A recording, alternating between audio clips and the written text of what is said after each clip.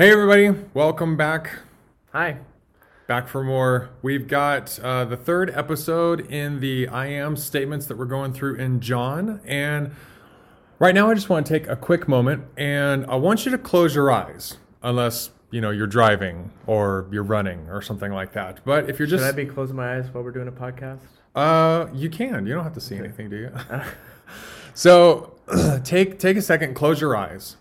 And then I want you to keep them closed. And then now I want you to try to remember your surroundings. So what room are you sitting in, and what does it look like? And then try to use your other senses as far as like what can you hear?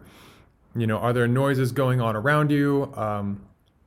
And what if that was the last time? What if this right now, when your eyes are closed, what if this was the last time you were able to see? Like you can't see anymore, and now you're just completely blind, and this is the last memory you have.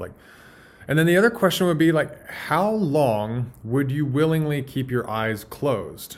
Like, how long would this be comfortable for you? Could you keep them closed for the rest of us talking? Think about that for a second and recognize how important the light is to what's going on around you and how you live your life. Like to function as a human. Right. Yeah. Yeah. So last time we talked about Jesus's I am statement of I am the bread of life, and we discussed that bread and food was not necessarily a regular thing. It wasn't as much as a commodity back then, where you can go to the store and you can grab stuff off the shelf that you need. But Jesus wanted himself to be steady for them, and he wanted to be desired to them just like they desired bread, and they followed him for bread. And then Jesus was better than what they thought the manna was for their fathers. They were really excited that the stories about God sending down bread from heaven and infiltrating their entire camp, and it was sufficient for them. And Jesus said, yeah, it was, but they still died. But I am the bread of life, and I'm the bread that leads to life. And so he was equating himself as better than what was provided to their fathers back then. He also set himself up as the bread of life, and not just a bread of life. He was very specific in that people needed him, and he needed to be the bread for them as life itself. And that was very difficult for people because they had this concept of what they wanted Jesus to be. And they wanted him as a political ruler to take back over their state for them. But he was more interested in their lives, and so people started to not be uncomfortable with what he was talking about, and just wanted to reach out today too and say, like, some of these may be odd that we're being so specific of Jesus is the bread of life and he's the way to life, and now we're talking about he is the light of the world. So this journey, the reason we're doing this is the same reason that John says that he's doing this, is that he wants to show, and Jeff and I, both want to show you that Jesus is worthy enough to believe in. And he's the way to this life, and this is what his I am statements we're talking about. So maybe these sayings are kind of hard, and talking about bread, maybe it takes a little bit to swallow them a bit or chew on them a bit. So take that knowledge with you, and know that he's always inviting you. He's asking you to kind of deal with hard sayings, but just keep trusting in him and move forward in what he says he is. Yeah. And so today we're talking about the I am statement in John 8:12, and then also John 9:5. The I am statement, I am the light of the world. And I'm going to kind of ask Jeff a couple questions and see what he has to say about this. But what does the concept of light mean to the ancient Israelite compared to us? Like, what was their definition of light, and what excited them about light? There's maybe not as much as you would think between an ancient's concept and our concept. The technology is maybe a little bit different. And what I mean by that is what we would consider the functionality of light. Maybe we don't think about it as much, Okay. but you need light to be able to do things. And that was the same then as it is now. Like there's different forms of artificial light. There's lamps now, electricity going through light. There's those sorts of things. And for them, it was maybe more a fire or candles giving light. But a lot of it depended on you did stuff during the day. Okay. You worked during the day, or you traveled usually during the day. So maybe what was their access to light? Like when I think of our access to light, it is constant. We are constantly being bombarded with daytime for sure, opening up windows, and you always want a house that has a lot of windows so that a lot of light can come in so you don't have to rely on artificial light. But if you walked into a building and there was no light switch, like I You would go to sleep. I can't even imagine, like it would seem ridiculous, to walk into a building that wasn't, run with electricity and had lights everywhere that you could turn a light switch on. Right. So what was their access to light? Well, it would be something, it was more dependent on, their infrastructure would have been more of, you needed oil to light a lamp. So Okay. depending on how much oil maybe you had within your home to be able to do that. So Okay. in that sense, like it's, again, if you don't pay your bills, your electric bills, then you flip the light switch and it's not going to turn on. So Okay. there's some similarities, but yeah, I kind of feel like today maybe there's a little bit more, it's more plentiful. Light is to have access to light switches, or Right. even our screens right now, access to phones and or TVs that all have light to be on. So what about the concept of taking it for granted? We, like I said, we pretty much assume that if we're going to walk into a building, that's still going, that's still manned, it's not abandoned. But if we walk into a building, we're pretty sure that we're going to find a light switch as soon as we walk in. And we kind of take it for granted, maybe. It's like I flip on the light switch, and 99.99999% of the time that we do that, a light flips on, Right. So I feel like I take light for granted a lot in my life. Did they feel that way, or was it more precious to them? I think it was more precious to them. If you're dependent on to do your job, you had a limited amount of time, like however long the sun was up, to be able to get your work done. Okay. You're almost kind of operating on the terms of the sun. Or if you're traveling, most of the time you travel during the day versus night because it was cooler or safer to go at, or not cooler, it's cooler at night. But it's safer. It's cool to see. It's cool to see and to know where you're going. And we take advantage of, today you can travel at night because your car has headlights. There's some sort of artificial light that's helping you. And that's where something maybe it's a little bit different to where we kind of take for granted access to, we have a lot more technology that gives us artificial light to navigate and do some more things at night versus probably but they also probably got more sleep because they just went to bed when the sun goes down, so. Okay. In John chapter 8, the first time that he makes this it's the first time he makes this I am statement, right? In John chapter 8, verse 12, he says, Jesus spoke to the people once more and said, I am the light of the world. If you follow me, you won't have to walk in darkness because you will have the light that leads to life. Talk a little bit about why he would make this statement when he did. Yeah. So things are building. So, this is the first time he shared that I am the light, like using it, connected himself with the I am statement. Other parts within John, the narrator himself, describes Jesus. He's the light. Like you think of John 1, verses 4 through 9, or John 3, 19 through 21. And right now, it's interesting that he's bringing up, I am the light of the world. Because another aspect of light that we haven't talked about is the illuminating nature of light. Like when you flip on the light switch, it makes the hidden things aren't hidden anymore. There's a reality now. Like it shows us, it's revealing. Okay. And as we talked about in the last time within the Bread of Life, things are ratcheting up a little bit of like, what are you going to do about Jesus? How do you... There's people who are...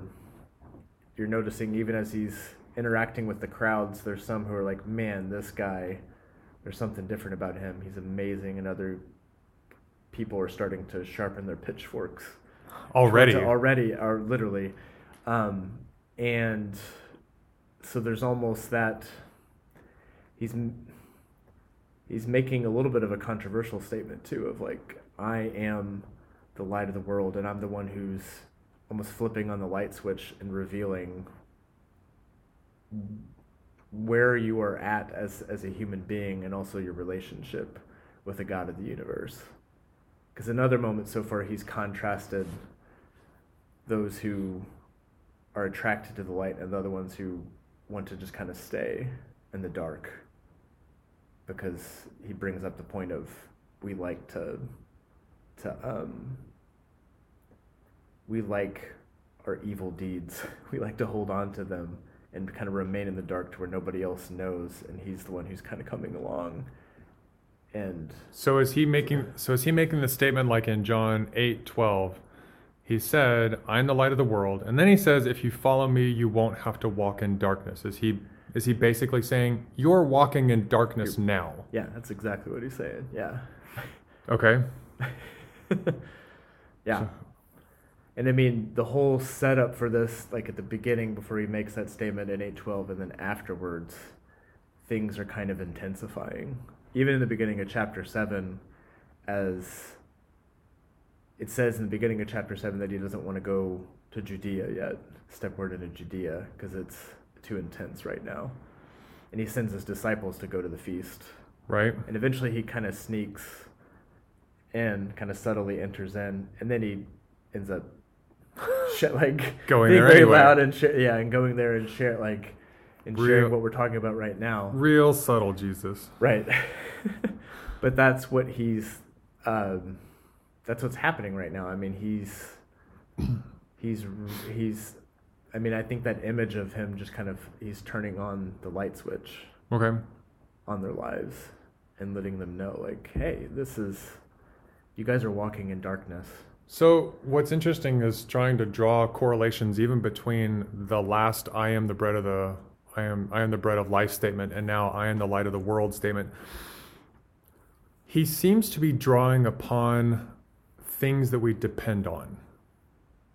And initially I thought maybe like there were deficiencies, but it's not so much a deficiency. It's just these are the things that we need, to carry out our lives. I mean, we look at blind people today, and someone that's completely blind, they can still function in our world. Yeah. You know what I mean? They have dogs that can help them. They have walking sticks that can help them. It's Sure. difficult, more difficult than us. But what was an option for someone who was blind back then? I mean, that's almost kind of the point when you enter, like after the I am the light statement, and you have chapter 9, the story with the blind man. Right. That's one of the neat contrasts, is that he's open, like he wants to be out of the darkness. Like he wants Do you think light, it's like to be given so he can so he can see and function. Do you think it's his goal to bring both of these to light? Do you think it's his goal to say, you're in darkness, but don't worry about it. I've got this. Yeah. Yep. Yes to all of that. All right. Yeah. Are there any Old Testament hyperlinks, kind of like we saw with him talking about I am the bread of life? and referring back to the manna in the desert. When now what he's talking about, I am the light of the world. Are there any Old Testament hyperlinks that people are like, oh, he's I know what he's doing. He's referring back to, like, is there anything like that? I mean, you think about light, just think about light for a second, even within the beginning pages of Genesis. It's the first day that this is the first day, light, like the importance of light. And as God's creating a world, a functioning world for humans to thrive and to flourish as co-partners with him, like that's... Let's put the first things first. Let's get light into the picture to get life going.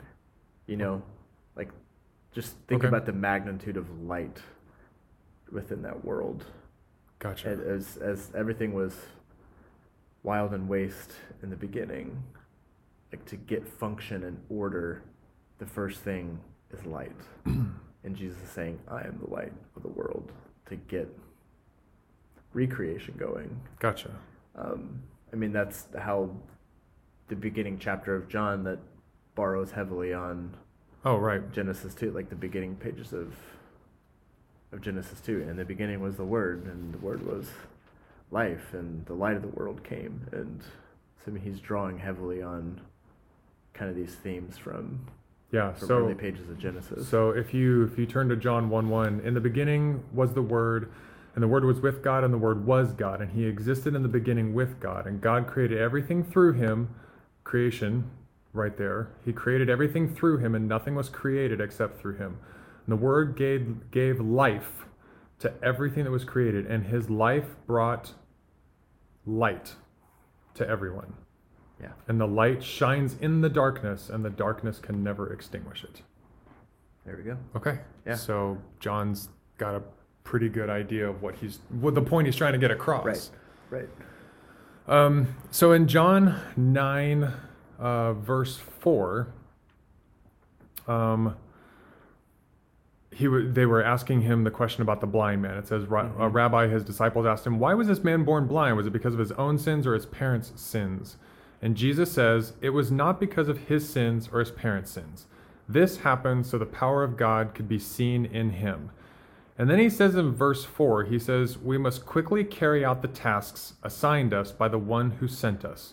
The night is coming, and then no one can work. But while I'm here in the world, I am the light of the world. Mm-hmm. So how does that fit in with the concept that Jesus is light in the world, that we have been sent to carry out tasks, that the night is coming soon, and that no one can work when night comes? How does that fit in with his statement of I am the light of the world?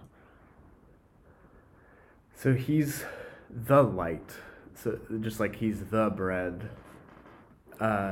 Definitively, yeah.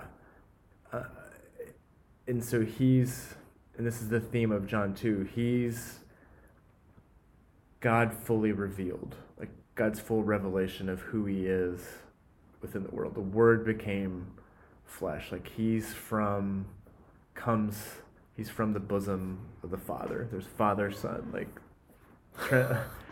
the two people of the Trinity right now, and he's giving a full revelation, like he's it, right? And he's with them right now. Okay. And it's almost, the best comparison in my head is almost like it's the noonday blazing sun, S-U-N sun, is happening right now, is in the world right now. It doesn't mean, because in other spots, not in John that I can think of off the top of my head, but Matthew 5:14, you're the light, like you're many lights, small L lights within the world. And we are light because he is, yeah. Gotcha. And so that's what I think of when it's almost like, hey, let's take advantage. There's it's not cloudy, it's just a full sun right now before us. Okay. So let's get to work kind of thing. Yeah. Kind of like a beacon, maybe? Do you think, I guess the way that I see it is Jesus Jesus is this like spotlight, and it's showing like way up in the sky, and like anyone in the city can see when a spotlight is lit. You know, you call up Yeah. for Batman, and it's like, oh, there's a huge light, and I can find the source. And then it seems like he left the world, but he didn't leave it. He didn't leave us deficient. He sent his spirit. Yeah. And is that where the tongues of fire come from? I mean, is that light? Sure. Yeah, Maybe I mean, light. I mean, there's the gift of the Spirit. I mean, he gives a lot of different illustrations to try to get at, like, he's the fill in the blank, and then we're the little mini The little versions of gotcha. it too. And so we are this little light of minds that are walking around and Right. okay. Yeah. Anyway, so as far as wrapping up goes, Jesus again is making a definitive statement that he's not a light. He is the light. And I think it's important to recognize what were their thoughts when Jesus said, "I'm the light of the world," as opposed to like, "I'm a light in Jerusalem." He's not a tribal deity. Like, he's not just the God of the Jews or of the people of Palestine. He's the God of the whole world. Okay. Yeah, I mean, that's the big thing of he's the light of the whole world. It was always meant to be that way. Gotcha. Yeah. Cool. Okay, so just to wrap up, I think it's important to recognize that, again, Jesus calls us into this relationship over and over and over again. He's there to illuminate the darkness, and sometimes the light's pretty blinding, you know? Sometimes it takes us a second when you wake up in the morning and you're like, I just need a little bit of light. Yeah. You know, and I'll take a little bit more because I can now process things that are going on, and so I think it's important to recognize that he is the light that helps us see in the darkness. So, any other final? That's all I got. All right. Protein shake. All right. Thanks, guys, for listening in. We will see you in a couple days, hopefully. And if you have any questions, let us know, and we'll talk to you soon. Later. Bye.